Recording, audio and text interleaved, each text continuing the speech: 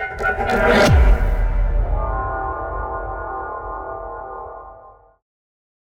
Evelyn, and I'm a geoholic.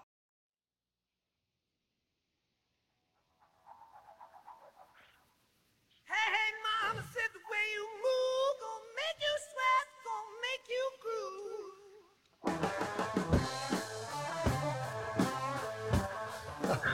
groove. Love it. Good morning, Geoholics. Right? Here we I mean, there is nothing that gets you jazzed up like some Zeppelin in the morning, right? So good, so good. Obviously one of the best rock and roll bands of all time. I mean, without a doubt. No question about it. All right, here we are, episode 191. 191. We are cooking along. We really are, we really are. Hey, real quick, I think this is the first time we've recorded since we were at the RE Plus conference, right? It is. So a little download on that. Quick recap. First of all, massive event that was in Las Vegas last weekend that we were able to attend and record some really cool interviews. From what I understand, over 40,000 attendees. Wait, 40? That's what I heard, yeah, the final numbers. The final number was 40,000 40,000 attendees. I believe it. I do too. Unfortunately, we were situated in a not so great spot. Wasn't as heavy traffic. It wasn't, not even close, but we still were able to manage some really good interviews. Yeah, it was a lot of fun. It was and that good, good episode stuff. will be dropping probably the next week or so. Yeah. So excited about that. Had a great time, nonetheless. Yeah, got to catch up with our good friend TK. We did, and of course, amazing host as always. Oh yeah, he overdid as usual. Took us out for a really nice dinner. That was awesome. Yeah. Drank some great whiskey, some mezcal. Yeah, a lot of fun. Producer Sean smoked a cigar. I did. Had his best Mad Men look going. It was smoked a cigar at a bar. It was amazing. Yeah. We were on the, the 30th floor or something? It was really cool. Freaking cool. Yeah. What a view. It was awesome. Quick Energeo update. We will be at Energeo here in about 3 weeks. Oh, yeah. We're leaving in 2. Yes. Insane. I know. 3 weeks from today. I am not prepared. 2 weeks from today, we leave. Right. In Berlin. Oh, my gosh. And real quick, I'm not sure when this episode is going to get released, but I do need to promote this on our social media. There is a code. If you use this code, it's IG23-GEHOLICS. You get a free ticket to the exhibit hall. That is amazing. Yeah. So anybody listening, if you're still looking for last-minute tickets, use that code, and you'll be in like Flint, as they say. Outstanding. Yeah. Yep. What else? What else is new? What's new with you? What's new with me? Yeah. You know what? This past weekend, because I traveled 2 weeks in a row, and for me, as I'm getting older, it takes me a little longer to kind of recover from stuff like that. So Sure. This last weekend, I literally shut it down for like 24 hours straight. Like no phone, no nothing. It was amazing. How was that possible? Well, I had the phone. I wasn't on it near as much. Okay. Yeah.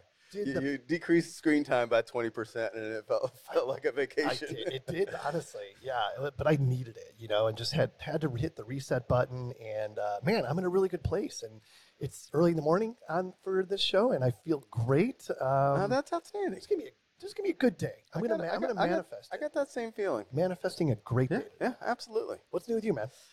Much of the same, actually. Had a similar type of weekend. My wife's birthday was yesterday, so did a little bit of celebrating, a little bit of last minute gift shopping as per usual. But other than that, it's been a nice little week. And you pulled it off, I'm sure. Pulled it off without a hitch. Well, happy birthday to the lovely Lexi. Yes, happy birthday. Look forward to hanging out with you guys in Berlin here in a couple weeks. We're going to get a lot of good times. Man, oh man, we're either going to come back better friends or wanting to kill each other. One of the two. Yeah, better friends or with strict boundaries established. Or if in 3 weeks there's no more Geoholics, you know why. Right. Exactly. All right, tell us about the opening number. Well, guys, probably without a doubt my personal favorite band. I think this is the third time we've had them on, Led Zeppelin. That was a song called Black Dog. I'll go through this a little bit. Formed in 1968. Robert Plant, Jimmy Page, John Paul Jones, John Bonham, one of the best-selling artists of all time, probably 300 million units sold. Rolling Stone called them the heaviest band of all time. Not really sure about that, but definitely the biggest band of the 70s. Unquestionably one of the greatest enduring bands in rock history. Inducted to the Rock and Roll Hall of Fame in 1995. I pulled a couple of small little nuggets. I didn't know this. For one night, Led Zeppelin was known as the Knobs. What the fuck? So in 1970, Frau Eva von Zeppelin, a direct descendant of Count Ferdinand von Zeppelin, was upset over what she believed to be dishonoring of her family name by the band. Oh She demanded the group change their name. She got her wish. February 28, 1970, they performed as the Knobs in Copenhagen. But just about 3 hours later, everyone complained, and they were back to Led Zeppelin, and it's been that way ever since. Wow. Yeah. Good stuff. Did not know that. I did not either. Did not know that. My quick story, and we were talking about this before. Yeah. Let's good share that. And of course, I'm going to show my age here as usual, but I believe I was in possibly 6th or 7th grade when John Bonham died, right? Mhm. And I can remember when this happened because my music teacher, I was in music class, my music teacher came in sobbing that day. Like, all us kids are like, what's going on? What's going on? And she's like, one of the greatest drummers of all time died. And she's like literally crying. It was crazy. From the reports, they say that he died of drinking the equivalent of 40 vodka shots. 40 vodka shots. Yeah. That'll do it. That would do anybody in, I think. Yeah, and he was a pro and still did him in. So It's crazy. Well, hey, amazing band. Never gonna find some. I don't think we'll ever see a band as big as them. they had a plane. They're playing. I mean, I know Drake has a plane, but they were the guys. Yeah. Like they bought a plane for a tour. That was Yep. just the coolest Yeah, thing. yeah. They set the standard for rock and roll. Oh yeah, no doubt about it. without a doubt. All right, cool. Let's move on. We are in the. What are we in this week? Oh no, we're in the Wisdom Wednesdays studio this week. It is the Wisdom Wednesday studio. And one thing I want to mention, I'm sure if you're listening to this, you've heard of Wisdom Wednesdays. If not, go to www.wisdomwednesdays.xyz and check it out. Amazing resource for anybody interested in surveying and geospatial in general. Mhm. And one other thing I want to plug is TK. You know, he sends out I don't know, I guess maybe it's a weekly or a monthly newsletter. So if you're on his email list, you get this newsletter, and every week or every time I see it, it keeps getting better and better. Oh yeah, And you know TK. He's gonna come with something good. absolutely. The last one that he sent out was just amazing, incredible content. So get on that mailing list, and I'm sure you can find it at the Wisdom Wednesdays website. Next up, .xyz. .xyz. Yep. Airworks random trivia. What do you got? It's not very random with me. Kent thinks I'm corny for this, but I pulled some fall or autumn trivia nuggets. Did you know that only America calls it fall? I did not. Everybody else, it was originally called harvest, Oh, and then they started calling it autumn, and then some English poet in 1800s called it the fall of the leaves, and then it was kind of kitschy to call it fall, and then England went back to autumn, and America just kept fall. interesting. Do you know more people fall in love than any other season? We could talk about that for a while, I suppose. But I actually did meet my wife in October. I think I probably met Megan. I met her in July. It was summer. So that means you fell in love like a month later, or was it the minute? I know she doesn't listen, so It was. you can be honest. It was probably in the fall. Let's just call it the fall. All right. You can see the brightest full moon in the fall. That's the harvest moon. Yep. And this one's kind of funny, maybe slightly inappropriate, but bobbing for apples was originally a courting ritual. Oh, jeez. I'll let your imagination not go with gonna that touch one. that. And finally, the fall leaf colors are caused by sugar. And the color in the leaves is based on how much sugar is in the leaves. Interesting. Yeah. I learned something today. Look at that. I knew it was going to be a good day. Every single time you give me shit about, oh, that's a stupid topic. And then every single time you're like, oh, that's really cool. So what that says about me is I actually can relate to the stupid topics. Maybe. All right. Next up, we have the Advanced Genetic Surveys Weekly Words of Wisdom. Yeah, what you got this week? This one's good. And again, it's going to keep us in this happy place. Okay. Here we go. Spread love everywhere you go. Let no one ever come to you without leaving happier. Okay. And I think that's going to be very appropriate for you today. You have a full day. I do. Manager's meeting, got to go to Tucson for a Oh, meeting. You're yeah, going to encounter a lot of people today. And so what you're saying is I need to spread love Spread love. and leave everyone better than I got them. And I think if you try really hard to do that, your day is going to be better than you could ever imagine. Well, you said it earlier. I will manifest that today. Love it, love it. And that quote, of course, comes from the one and only Mother Teresa. Oh, of course. So we had Black Dog and Mother Teresa in the same episode. You know, Hard to believe. Not sure how we did it, but we did. All right, next up, let's get our guest in here. Sponsored by XYHT Magazine. We have Ben Williams from Exyn Technologies. A little bit about Ben real quick. Born in Mystic, Connecticut. Attended the University of Pennsylvania. Go.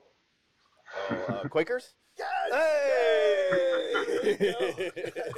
Where he achieved a BS in computer science engineering. And did you know that the University of Pennsylvania was founded by Ben Franklin in 1791? I did know that. Really? Yeah. How did you know that? Why would you know that? I'm a smart guy. All right, there you go. He was also at the Naval Nuclear Power Training Command. Where he Who's that, Ben Franklin or this Ben? This Ben. Okay, got it. He was a nuclear engineer officer. Thank you for your service. Absolutely. Also attended Wharton School, which is a school of business at University of Pennsylvania. Yep. Where he got his master's in business. He's a father, husband, combat veteran, Division I track athlete, men's league rugby player, and alpine mountaineer. I mean, that is a lot. Kind of a renaissance man. It really is. Currently the COO of Exyn Technologies, which we're going to find out a lot more about here in a minute. And he is passionate about science fiction novels and novelists, the art of listening first. Okay. That's huge. Yeah. Metalocalypse, service, sarcasm, and he is a begrudging optimist. I like that term. There's a lot to follow up right there in itself. Yeah. I mean, that's a show in his bio alone. Exactly. So, Ben, welcome to the Geoholics. Thanks for being here. Thanks for having me. Yeah, we're excited to have you. So what we do typically right now is we do an icebreaker. And this is, of course, the Trimble ProPoint icebreaker. And here's the question for you. If you could swap lives, I know Sean loves this one, with someone for a day, who would it be and what would you hope to learn or experience? That's a cool idea. I mean, I think I grew up doing a lot of outdoor stuff, but I've sort of, left that behind a little bit with the corporate world and all the other stuff I do. So, I think it would be super interesting to be someone that does, ecological forest work off way in the woods somewhere where you're, out of contact, you don't have phone or internet or anything like that. You're doing interesting, like nature-based work, sort of out in the wild. I think that would be just one change of pace, and also just a really interesting world that I have a little bit of insight into, but it'd be a totally different life shift. Yeah. So it sounds like you'd like to switch lives with Grizzly Adams, maybe. Modern day Grizzly Adams. Right? There you go. All right. Well, thanks for that. So athletics obviously has been a huge part of your life. Talk about that just a little bit. Being a Division I track athlete, what event were you in? Yeah, I came into college as a decathlete, and So all of them. Oh, yeah. but I was neither good enough nor had enough time to train for 10 events all the way through college with everything else. So I ended up focusing on throwing the hammer and javelin, which was super fun, and got to do some really cool stuff. I always wanted to try to throw a hammer. I don't want to be anywhere near you when you do that. I mean, I've always seen that. Like, that looks really cool. And really And I know it's very technical, and you think you can do it, and these guys go crazy. But that's one thing. Javelin, not as much, but definitely the hammer. It's got to be all technique. Oh yeah, gotta be. Got to be. Also, rugby player, alpine mountaineer. I gotta hear about a little bit alpine mountaineer. Is that just when it snows, you just kind of walk up a hill, or give me a little bit more context on what it takes to be an alpine mountaineer? Sure. I mean, a lot of it is basically just willingness for self-punishment. You're good at that. In the cold and you're at elevation and all that stuff. So a lot of it is just willing to push through and get to the summit, so to speak, both metaphorically and literally. And I think for me, a lot of it is that you don't get a lot of opportunities in day to day life to really sort of push yourself to physical and psychological limits. Hmm. And I love the opportunity to do that in a way that you also then have like a clear achievement, even though as the saying goes, the journey is as important as the destination. Mm, But like it. so a lot of this started with climbing above tree line, which is the alpine zone. And so getting above there, you're in crampons, which are the spikes on your boots, and you're roped up with a team. Wow. And so there's a lot to it, but it's a really, really good experience and pretty fun. Nice. Yeah, pretty fun, he said. For me, it doesn't sound fun. Back to the icebreaker. I would just like to spend a day in the life of Ben. There you go. It's like what I would like to do. And this Ben, not Ben Franklin. This Ben, not Ben Franklin. Well, both I'd say, but probably this Ben. Oh, man. Talk about this passion you have for sci-fi. Where does that come from? Yeah, I mean, I think I grew up reading a lot of sci-fi, and initially it was probably just like an interesting escape from day to day. But as I got a little bit older, I started realizing a lot of the sci-fi novelists used this sort of the extremis of aliens or off-world or whatever to more accurately critique existing social structures and that kind of thing. And so some of the best sci-fi books are on their surface like space opera or whatever, but then very close below the surface is very pointed commentary on existing social structures and what is sort of weird or wrong with society as is. And so I've always loved that sort of duality, being able to be both totally escapist and then also bring it back to what would we do if we could do things differently, or without the sort of the history and the context of what we have now. And I really love that because it's almost like the pass you give a sci-fi show, but it's really, pointing, making fun of somebody, but it's like, oh, it's aliens or some funky stuff. And it's like, oh, it's okay. Yeah. But really, it's like, Yeah. Is there a sci-fi book or movie that, in your opinion, most parallels reality? oh, yeah, good question. Like the one that comes. Do you remember a movie called Soylent Green? Oh yeah, Charlton Heston, right? Yes. Yeah. That's when I was. Yeah. That was a weird one. But is there any one that comes to mind for you? Yeah, I mean, there's. I could go on for hours about this, but I think the first season of the Battlestar Galactica reboot, I think, was one of the most fascinating studies of government and military and sort of character clash that I've ever seen. It's just a superbly well done season. Highly recommended to watch. I think they did a great job of really walking the line of in this again super extreme situation. What is the role of government? What is the role of military? What is the role of democracy? And it's just such a fascinating thing, and brought me back a little bit to my days in the Navy, where it was a lot of times a very specific structure, but in place because all these rules are written in blood. So it was a really fascinating show. I think that's a good one to start with. That's interesting. Absolutely.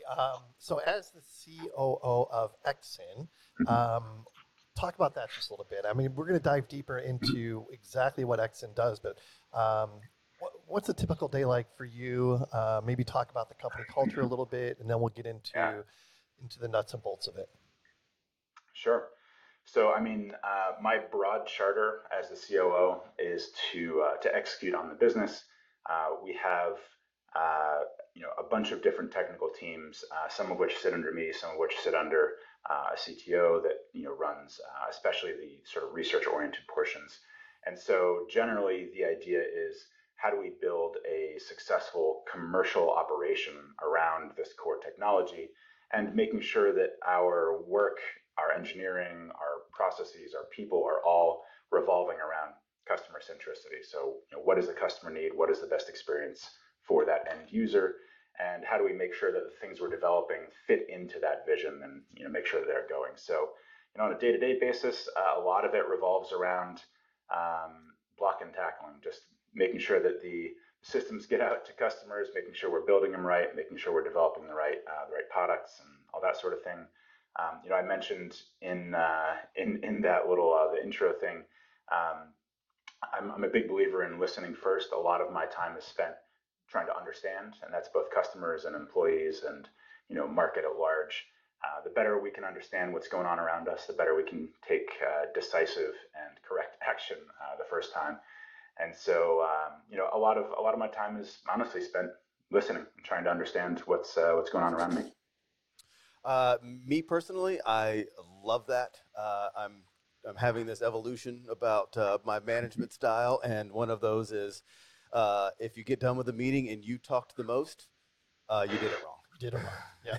And I have to actively remind myself to listen, and especially when you're doing a one-on-one or a meeting with a client, and I'm talking more than they are, that's wrong. Yeah, listen first is great. This is a big change for you. I mean, it is a life-altering change. I'm not saying you're a control freak. One of the hardest things I've ever had to do. Oh, man, that's great. Hey, Kent, tell us about one of the OG friends of the program, Safety Apparel. Oh my gosh, Safety Apparel and Matthew Stansberry. They have been with the Geoholics from day one. And in addition to that, they have reinvented safety apparel for surveyors with the highest quality materials and most functional and versatile vests the safety industry has ever seen. Man, they really have. Safety Apparel offers ANSI CSA compliant, high visibility surveying construction vests and reflective traffic control gloves, hats, stickers, and patches. In addition, they will provide you with company logos and other designs on vests, shirts, jackets, etc. And Safety Apparel is also introducing the newest member of the Party Chief family, the Summer Yellow Class 3, with zip-off sleeves for Class 2 and Class 3 compatibility. Check them out at safetyapparel.us and send them an email at info@safetyapparel.us with your needs specifically, and they will do their best to get you headed in the right direction. All right, well, let's dig into this. Exyn, super cool stuff you guys got going on. Talk about it a little bit. And yeah, just time for you to just talk about all things Exyn. Yeah. So we're a software company, and we sit at the intersection of high accuracy, rapid mapping, and autonomous navigation for small robotic systems. And those two are actually very self-complementary. The better you can map your environment, the better you localize where you are as a system, then it makes it easier and more effective to navigate autonomously. And the converse is true as well. Once you are able to navigate autonomously, successfully and dependably, the more able you are to gain these high accuracy data sets in all kinds of wild environments, either inaccessible to humans or difficult or dangerous to access. And so the two of those end up becoming a really great complementary set of areas to focus on. And what that has meant to us from a product perspective is, we started out with sort of pure autonomy as the goal. And over time, as we learned more about what our end customers want out of those systems, we ended up focusing more and more time on the data outputs of those, capturing insights rapidly, accurately, and getting it to the point where they can make a decision based on it as fast as possible. And so that's informed a lot of our design decisions, the self-contained nature of the system. So we operate GPS denied and no prior map required. It's an entirely self-contained system. So you can build these models out in the field. You don't need to connect to the internet or the cloud or anything like that. You can make informed decisions right there as the team has collected information. And so I think that's been a big help for us. We started out in the underground mining world, and now we're doing a lot of sort of broader geospatial data capture. So that's kind of how we started out, if that makes sense. Absolutely. And where is that going now as far as applications? You started underground mining. What other industries are you getting into, or are you seeing adding value? So right now, our biggest areas are in sort of the critical infrastructure, rapid capture on inspections and monitoring, construction, sort of the as-built building monitoring and upgrades is a big one too. I'm sure the folks listening are quite familiar with the idea of mobile mapping and rapid mapping. And so in this kind of context, where we take that to the next level is that we do a lot of sensor fusion. You can collect these richer data sets.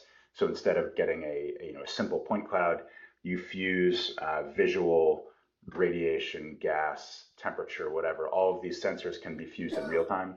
So you get these very, very rich data sets, which allows you to do a lot more in terms of removing people from difficult or dangerous environments, doing it quickly, effectively, and the sort of the end goal for us is to have physical enterprises, industrial enterprises, remove the need for people to be just kind of walking around their systems. And instead, you have distributed robots taking in all of the information that you need to operate the business. It gives you access to the sort of the foundations of big data, and then applying things like neural nets, machine learning, predictive analytics, all of those things you can't even do unless you can get the data in the first place. We fill in all those gaps. So do hardware manufacturers come to you and you help them solve problems, or is it more of a consumer comes to you with a problem and you help them? What does the business model look like? So it's mostly large, heavy industry. So think of the mining world, the construction world, survey teams that do survey as a service, folks that are out doing data collection for the construction or building monitoring world. All of those are areas where we've found a lot of uptake. Similarly, in the sort of civil government world, where there's a lot of sensitive information to gather, but they want to do it quickly and effectively and not have it sort of transition off into some distant server. There's a lot of applications there as well where data control is really important, and people are now a lot more sensitive to control of their data and understanding where it sits and who owns it and all that sort of thing. So in the grand scheme of things, we are usually working with industrial clients. The end users are actually pretty varied. We started with mostly survey teams across all these industries, but now we're getting to the point where operations folks that want to be able to optimize the layout or the empty spaces in their facilities, logistics, trying to do cycle counting or mapping out the physical environment so that they are better utilizing it. A lot of more expanded use cases, and that's honestly kind of the most fun part about this is that when you put an autonomous system or a rapid mapping system into the hands of an end user, they will often do things that you didn't think of at all, and then we'll come back and say, "Hey, were we allowed to do that?" And you go, "I don't know, but let's see what Right. the outcome was and So cool. whether that can be a product." Yeah, and I saw on your website, you like it looks like you're teaming with like the Boston Dynamics dog, and with like a SLAM unit mounted on it, and Yep. just some really really cool things. And I guess that kind of goes back to the whole sci-fi tie. I mean, this robotics thing. I mean, what are you seeing on that side? What's next? So, there's a lot of close to the cart, so to speak, things that are really obvious benefits for industry. Being able to automate things that are otherwise people walking around. There's some obvious cost benefits there, and removing people from difficult or dangerous environments is great, and we can do that in a lot of scenarios. Where I think it gets super interesting is where you get a little bit further down the line. You think 5, 10, 15 years down, and if you're at the point where you don't have to account for people in a given environment, that allows you to design it totally differently. Right now, if you think about underground mines, which is an area we know a lot about, right now there are so many requirements for how to build those because of the safety systems. You've got to have shelters that are partway down. You've got to think about continuous ventilation so that there's not collection of gases. You have to wait after a blast a certain amount of time for things to clear out. There's all of these requirements, most of them around safety. So if you didn't have to account for a single person in an underground mine, all of a sudden you might go, well, actually the best, most efficient way is not to have these huge tunnels with massive trucks. Maybe it's really narrow tunnels. Maybe it's like 3 foot by 3 foot with these autonomous little, snake things that go down and get the ore and come back out. And you can get kind of a blank slate for designing a much more efficient structure doing that way. It's the same thing with space travel, where once you remove people from a spacecraft, it gets order of magnitude cheaper. You can operate in a lot more different environments. It opens up the economics for you to do different stuff. So I think the same thing is going to be true for industrial environments. Same thing is going to be true for building and maintaining things in the infrastructure world. Removing the need for a lot of safety overhead because people aren't going to be there, then makes it way more economical to do interesting things that we can't even do right now. We can't contemplate because the cost is too prohibitive. Yeah, it also makes me think about when I was at a previous company, we had this company come in, unnamed company come in and do a demo of like an exoskeleton that a human could wear and allow you to like lift more. I mean, there's a safety aspect of it. And talk about sci-fi. Oh, yeah. Bizarre. That movie where they're all in those like big, Yeah. what was that? Like a Tom Cruise movie or something where everyone had that big robot thing and then everyone fought each other. And Right, yeah. Talking about the Edge of Tomorrow? Yes, Edge of Tomorrow. Right? Yeah. Yeah, that's a great one. No, it's like a really interesting category, right? Because it's easy, I think, for especially folks like us in industry to sort of say, the next step, pretty obvious. There's a lot of things we can do. We can see immediately the advantages for things that we're doing in the next year or two. And a lot of that is just making it happen. Getting beyond that is a little bit more difficult because it is a little more around, what do I think are the knock-on effects from us delivering this year, competitors catching up or trying to catch up, and where is the industry going to be in 5 years? And then thinking about our industry is going to change independent of us. Like a lot of these heavy industries are not always viewed as the most sexy, but they're not going away. These are all like fundamental to the basic economy. So thinking about how they're going to transform is really interesting, and it's kind of a fun way to think through. How does technology affect the day to day for someone in in the survey world or in the in the operations world? Like, what can you do with the information you're getting and transform the way that you work? It's really fun. Yeah, it sounds like it. What role does AI and VR play in Exyn's development? So, I mean, our core technology is in the AI space. The autonomous vehicle navigation stuff is all in that category of AI. We don't really play on the like the Chat GPT side of things, the large language models. That's a lot more about sort of written language understanding and insight generation. But where those same general ideas apply is in classification and acting on classification. And what that means for us is, if a system is navigating through, let's say, a construction site, and you are able to classify parts of that environment, you say, oh, I see a dust cloud got kicked up. If I am not doing any work to classify the environment, that shows up as an obstacle to the robot and to an operator if they don't know any better. And so then if you can classify that and say that is dust, that is not a physical barrier, but it is a difficult safety thing, so you can move through it but just go slowly, then that changes the way you interact with your environment. More and more of these little elements that help the robot itself understand the environment becomes a big game changer in how you deploy those systems. Because if you think about an autonomous system is only useful if you can trust that it's fine on its own. If right. it requires you to kind of jump in and help it every 10 minutes, doesn't really help.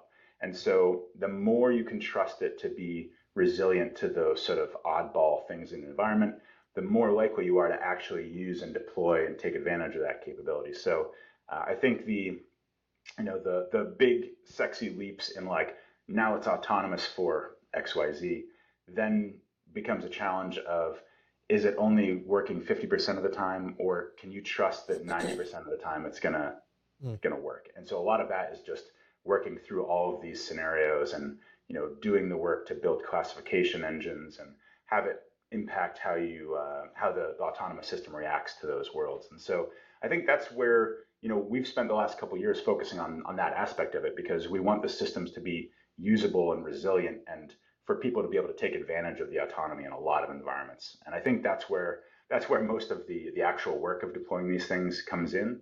And a lot of it is working with customers, right? We don't we don't pretend to know all the environments people are operating in. And a lot of times they'll go, hey, can we try it in this area? And we go, sure, just send us the data so we know how to improve it, right? And so it's a really fascinating cycle to go through of continuing to push the boundaries and continuing to try and improve resilience and capacity of those systems. Sure. It makes me think about Waymo. Are you familiar with Waymo?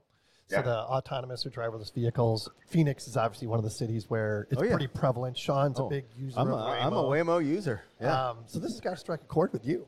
Yeah, and it goes to and I relate it, what Ben was saying, to the the Waymos are currently having trouble with like construction sites, or they just kind of don't know how to handle the flagging and some of that, so it kind of slows down, and sometimes it just stops. Oh, wow. And which is kind of like the worst case scenario, because that's the last place you want to stop. But it's more about, and that's what my question to Ben was, is how is it about getting more experience? You mentioned like the dust cloud. Like, do you need to deploy these things and let it work itself out and learn more to be more effective, or can you preload that? Does it have to do it on its own? Is my question, or do you have to put it in a place to force it to learn those conditions? So both are sort of valid approaches. We have tried to build our system so that it can handle things universally, which is more work up front, obviously. But to that point, we don't want to have to go to every specific scenario and let it muddle around for a while until it figures it out. So we try and do as much of that up front as we can. In a lot of cases, there's variation in the industrial environments we work in, but there's also a lot of consistency. Like dust in a mine is pretty similar from a classification to dust in a factory floor or a construction site. Same thing. There's hanging wires in any of these environments. Those are generally pretty similar. So you can build kind of a baseline that covers most of the areas that you're thinking about, and we don't have to just sort of let things muddle around in the environments continuously to get there. We do ask our customers oftentimes to capture data sets from some of these environments that are kind of on the edge of what we know the system can do, so that we can try and be proactive about developing those edge case handlers. Most of the time successful, sometimes not, but we've been able to get a lot of really great data sets. And we've got some awesome partners in industry that are helping us push the bounds there. So we couldn't really do it without them as well. So can you give us an example? I mean, this just made me think, like, what's the biggest curveball in a setting that has happened in one of these that have been deployed? You mentioned the dust cloud, but what's the one that you just could not predict, and as much as you can share, but can you give us an example of that? Yeah, so we had this one that took forever to figure out.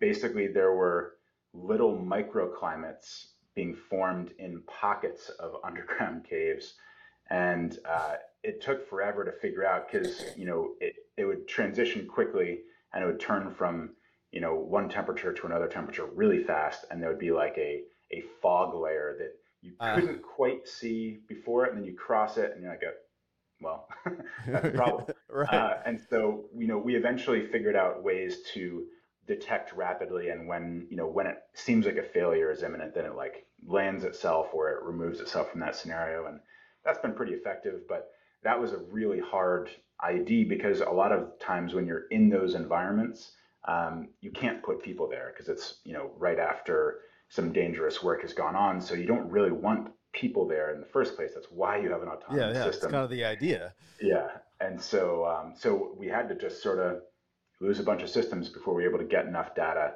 to kind of solve the problem. But now it seems like we're on the other side of that in a lot of ways, and so we're not losing systems that way, and we've been able to get through it, and it ended up making a much more resilient system. So it was good. Yeah, I can picture the little robot drone going through the tunnel, and all of a sudden the humidity doubles and the temperature drops by 40 degrees, and then it just and runs into the wall, and you're like, oh crap. Yep. I wonder how much longer it'll be since we have driverless cars, pilotless commercial planes. Let's just say I hope that's a little after my lifetime. I'm on board for Waymo because my feet are close to the ground. Yeah. I'm not sure, and I know it's all autonomous, and the pilots are up there, drinking coffee and playing pinochle. But I Yeah. just I don't know. I just like the idea of somebody that can grab the wheel. Yep. Interesting. I'm almost the opposite. Oh, really? Yeah, because I think it would almost be easier in some ways to develop autonomous planes or pilotless planes than it is a vehicle because of the amount of, I don't know, Regulation.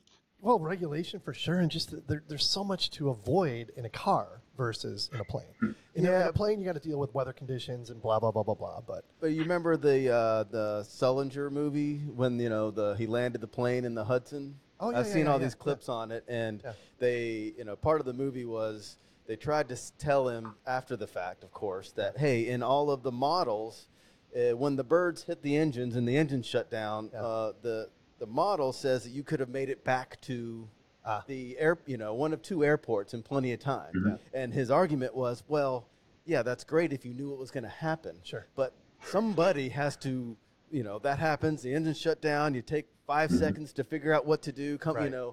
That processing. I really want a gray-haired guy like Sully to do it instead of an AI robot that maybe hasn't quite learned how to adapt in time.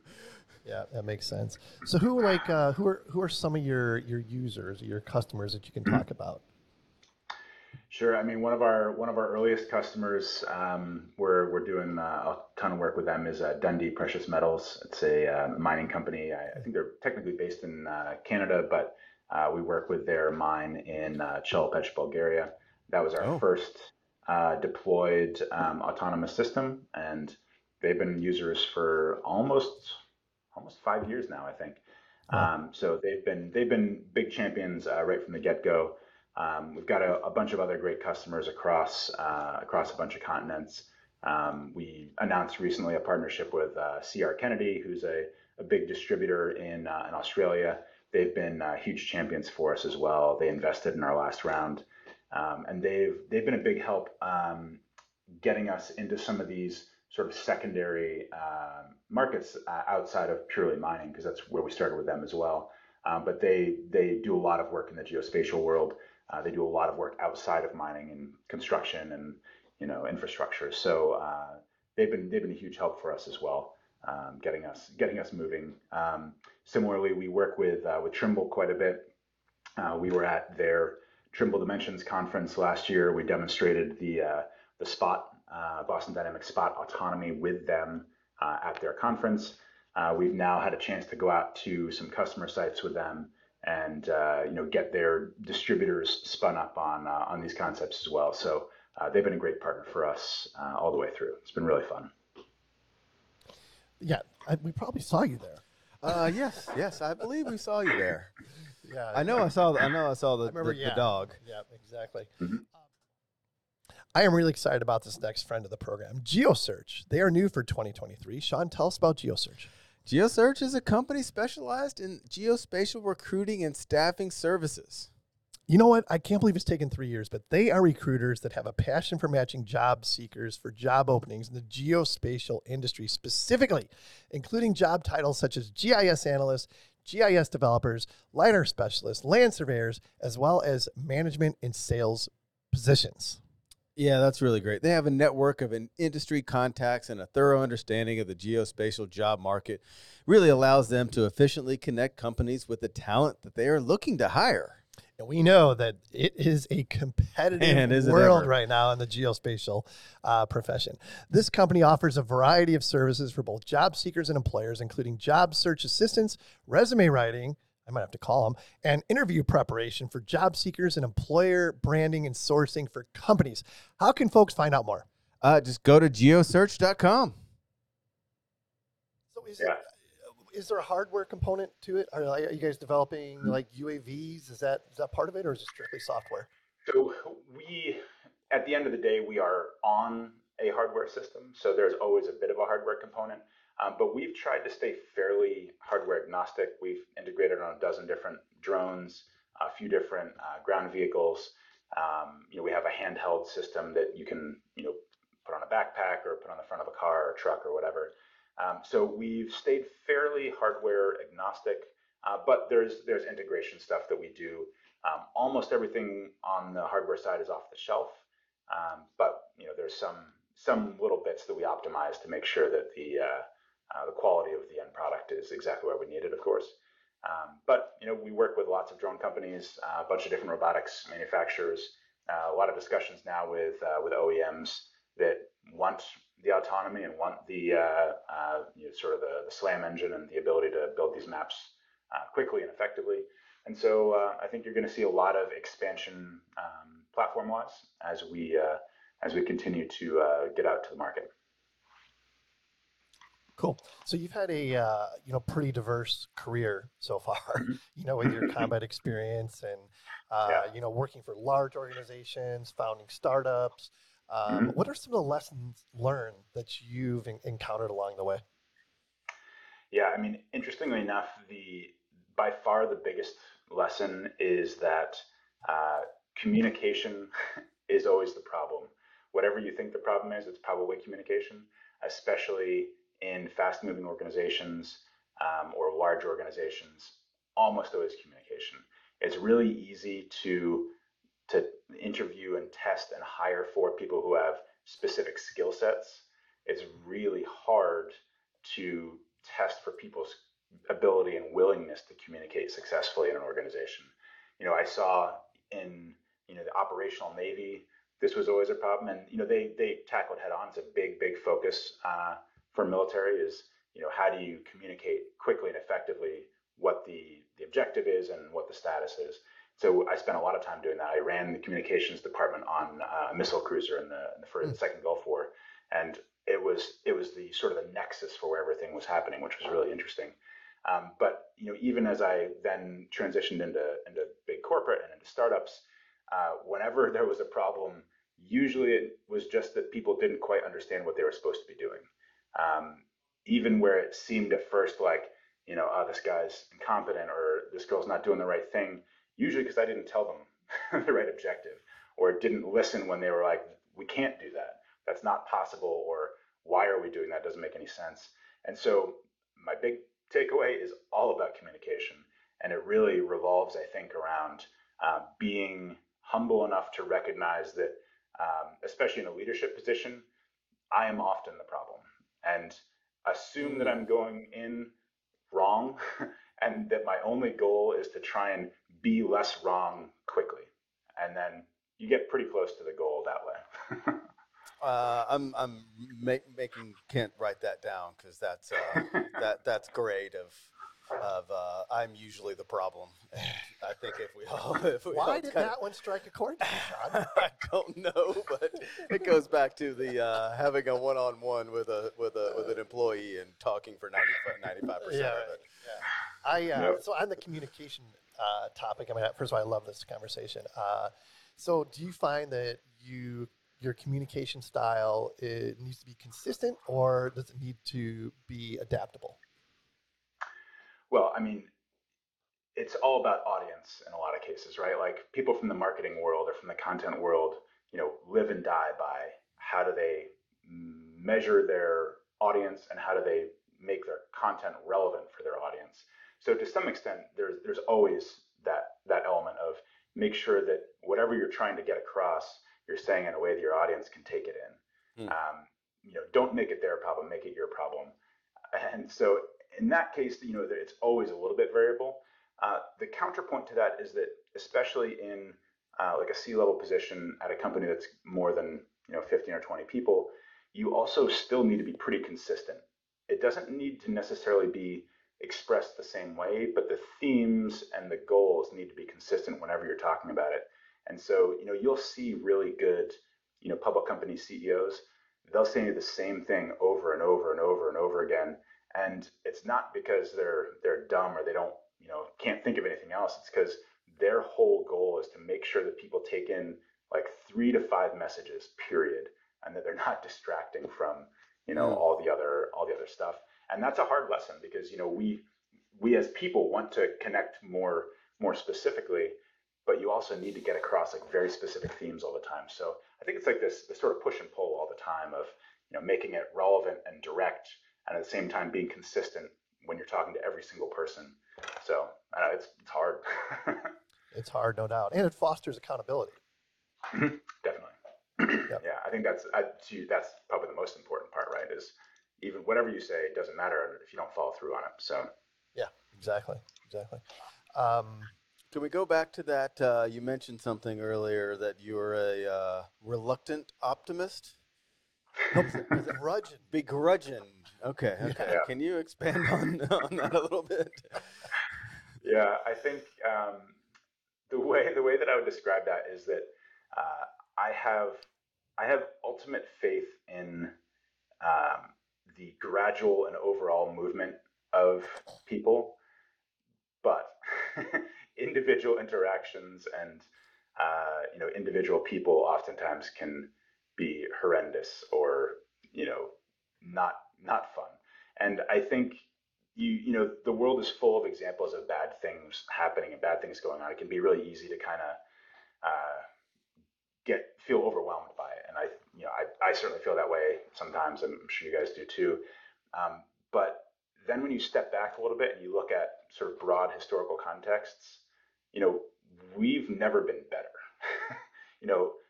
Better in terms of like the world's look, everyone can afford a TV for 70% of the world population.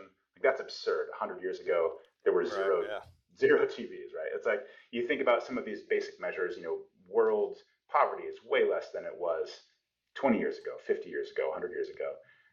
And it's not to say that there's not lots and lots of problems, but like I think the thing that people get really wrapped around the axle on is trying to get into like is one specific thing better or worse or whatever. And like the way I try and look at it is go, look, accept that we are all partially bad and partially good, and the only goal is to try and get a little bit better. Like, don't get into the argument of whether the historical context, people have done bad things. Yes, of course. Don't worry about it. Focus on what we can do better today. Like, whatever we can do, we can get a little bit better. So, I think that helps me kind of ground my actions so that I'm not just throwing my hands up in despair. I'm not ignoring all the historical context either. It's just like, look, let's just try and be a little bit better. And I think first of all, Ken's smiling because he knows that I love that. We get into arguments all the time, and he's one of the Ken and I disagree sometimes, and he's one of the everything's so bad right now, and look at the news, and I'm like, whoa, let's take a step back. It's like it's pretty phenomenal, and this is still better than 10 years ago and 20 years ago, but I think it really applies to like a startup or like when you're in a growing company, because you get caught up, and I'm sure you do, and I know I do. You get caught up in the day-to-day struggles when you have to, wait a second, this was 5 years ago, this was nothing. 2 years ago, it was 20% of what it is. And look, this is so great. And we're worried about the last 10% of the problems. And that dominates 90% of our thoughts and actions. And I know. You're giving me that look. No, I'm not. I don't disagree with you. I'm trying to analyze in my brain, because you're right. I mean, I do have those days where I get caught up and I am like a optimist by nature. Right? Sure. But there are days, obviously, where I'm just like, what in the hell is going on in this world? But do you think it's maybe that our expectations are too high sometimes? Well, yeah, but our expectations are too high because of how great it is. I mean. I think that it's not a self-fulfilling prophecy here, but it's, our actions and thoughts are only based on what we experience today and not necessarily 30 years ago. Exactly.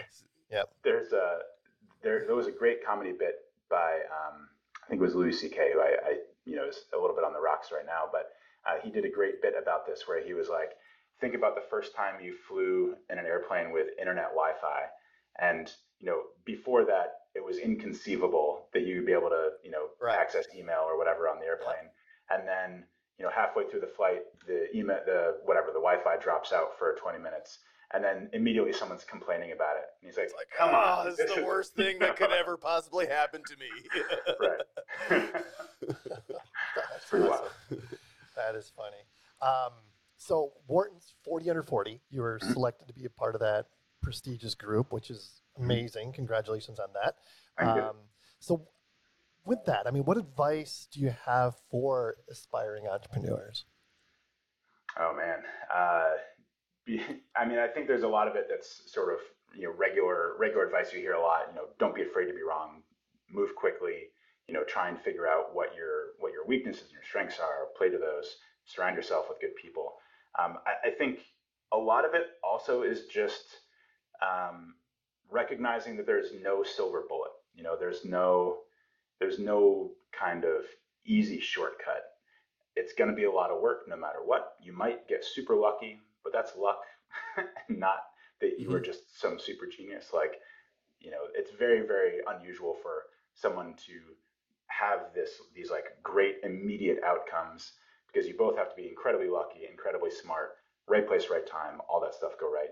Most of the entrepreneurs, most of the successful businesses are built off of just hard work and like some luck and being, in the right place, getting great people around you. I think a lot of people get really frustrated quickly because they buy into this sort of cult around solo genius founders, and like that helps. But the reason we hear about those is because it's really unusual.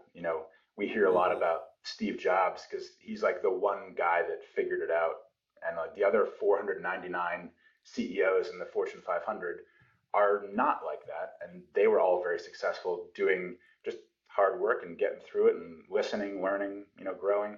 So I think there's a lot of like, make sure that you're just trying to focus on what it is you want to get done.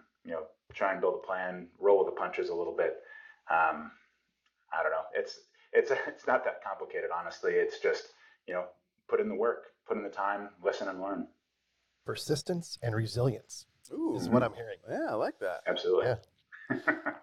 What are you excited about? Whether it be 5 years, 1 year, 5 years, 10 years down the road, what keeps you motivated? Oh man. Well, it's interesting. I've got two young kids, and so seeing them see me, like I got to bring them in for a demonstration where we brought back to our kids at Workday, and seeing through their eyes the autonomous robots was so cool, and like totally rejuvenated me for another 6 months after that, because you would have other parents come up to us and be like, hey, my kid said that you like talked to a robot dog. I'm like, yeah, that was at work actually. And it was this sort of this really fun way to kind of refresh my thinking, because as you say, it's easy to get kind of down on the specifics, or like we didn't hit like one particular milestone. You're like, oh man, everything's bad, but it's not. It's pretty good. And Yeah. so being able to kind of refresh through your kids' eyes is super cool. I think from the business perspective, we are finding some really cool use cases. We've got a lot of great momentum going into the end of the year and next year. I think it's going to be some really cool growth, and I'm really looking forward, actually, in the geospatial world specifically, because we're kind of newer to that category, but we're seeing some really great uptake and cool partners. So I'm excited to see that grow. I think it's going to be a really fun next year or two. I've got two things on that. One, Ben has to be the best bring your dad to school God, day. right? I mean, everybody else is in there, and he's just got the coolest gadgets, and everyone else is jealous. But then that brings me to a question, looking forward in the next few years, do you see more advancements in the technology itself, or do you see more applications in use cases? I mean, both for sure. I think I think what you'll see publicly is expansion of use cases. I think behind the scenes, there's going to be a lot of these optimizations that are not super obvious from like a new feature perspective, but they dramatically increase resilience and the capability capacity of the platforms. I think there's a lot of that's going to be going on, because it's like out of a 10-year cycle, there's one or two really big advancements that are like, we proved we could do X, and now that's part of the product. And then the next 5 years is making it work in the real world, so that it's not just it works with an asterisk in certain specific environments. When the moon is in the right phase and you're got up on the right side of the bed, making it work every day, all day for all of the users. That's where all the hard work is, right? And so, we're in the middle of that phase for some of the newer markets, and it's exciting. Get a lot of great feedback and get a lot of new customers, early adopters. So I think that's probably where most of our efforts are. I think you're going to see one or two new products that come out next year, which will be pretty fun. So keep your ears peeled for that, I suppose. Love it. So I got to know, you've got so many irons in the fire and so many passions and so many thoughts and ideas running through your brain any second of any day. When you meet somebody for the first time and they ask you what do you tell them? That's a great question. I'm always guilty of way underplaying it. I usually just say I work in robotics, and then so It's easier that way. Yeah. yeah. It's it's interesting, especially in I live in Philadelphia, and it's an interesting city because it's not like the Bay Area. It's not like everything is startup. There's a lot of industries here, a lot of media and finance and arts and all kinds of cool stuff. And so when I meet people, I don't want to lead in with like, well, I am the COO of a funded startup, and they're like, shut up. And so it's a lot more interesting to then sort of say, well, I work in this category. We do some cool fun stuff here. What do you do? And like, I love getting into the weeds of like what makes other people's stuff tick. I love to hear about how writers get to their thing, how musicians get through their creative process, and all that stuff is inspiring to me as well, because I think there's a lot of interrelated elements between new product creation and arts and media, and it's all pretty interrelated, I think. So I get a kick out of that. Yeah, good stuff. What else? Anything else you want to get out there before we let you go?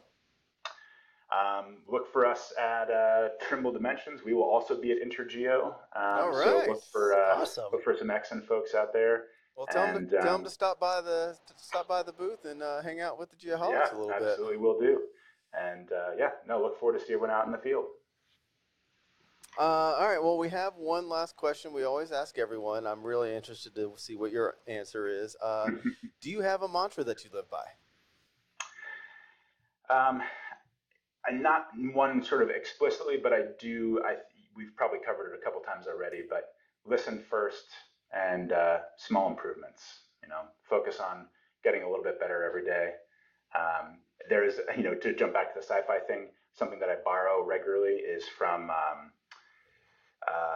what's it called? Altered Carbon, which is a fantastic novel and became a really pretty good Netflix TV show. Oh yeah, I saw that. Yeah. And there's a particular phrase they use a lot, which resonates with me, which is get to the next screen. And it sort of comes from the video game world of like, don't worry about getting all the way through.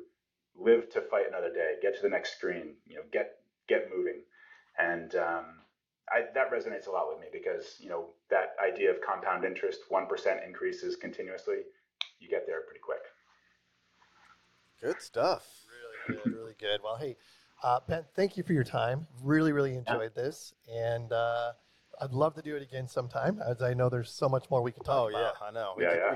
We could do a round 2 on just the applications and use cases. Yep, no question.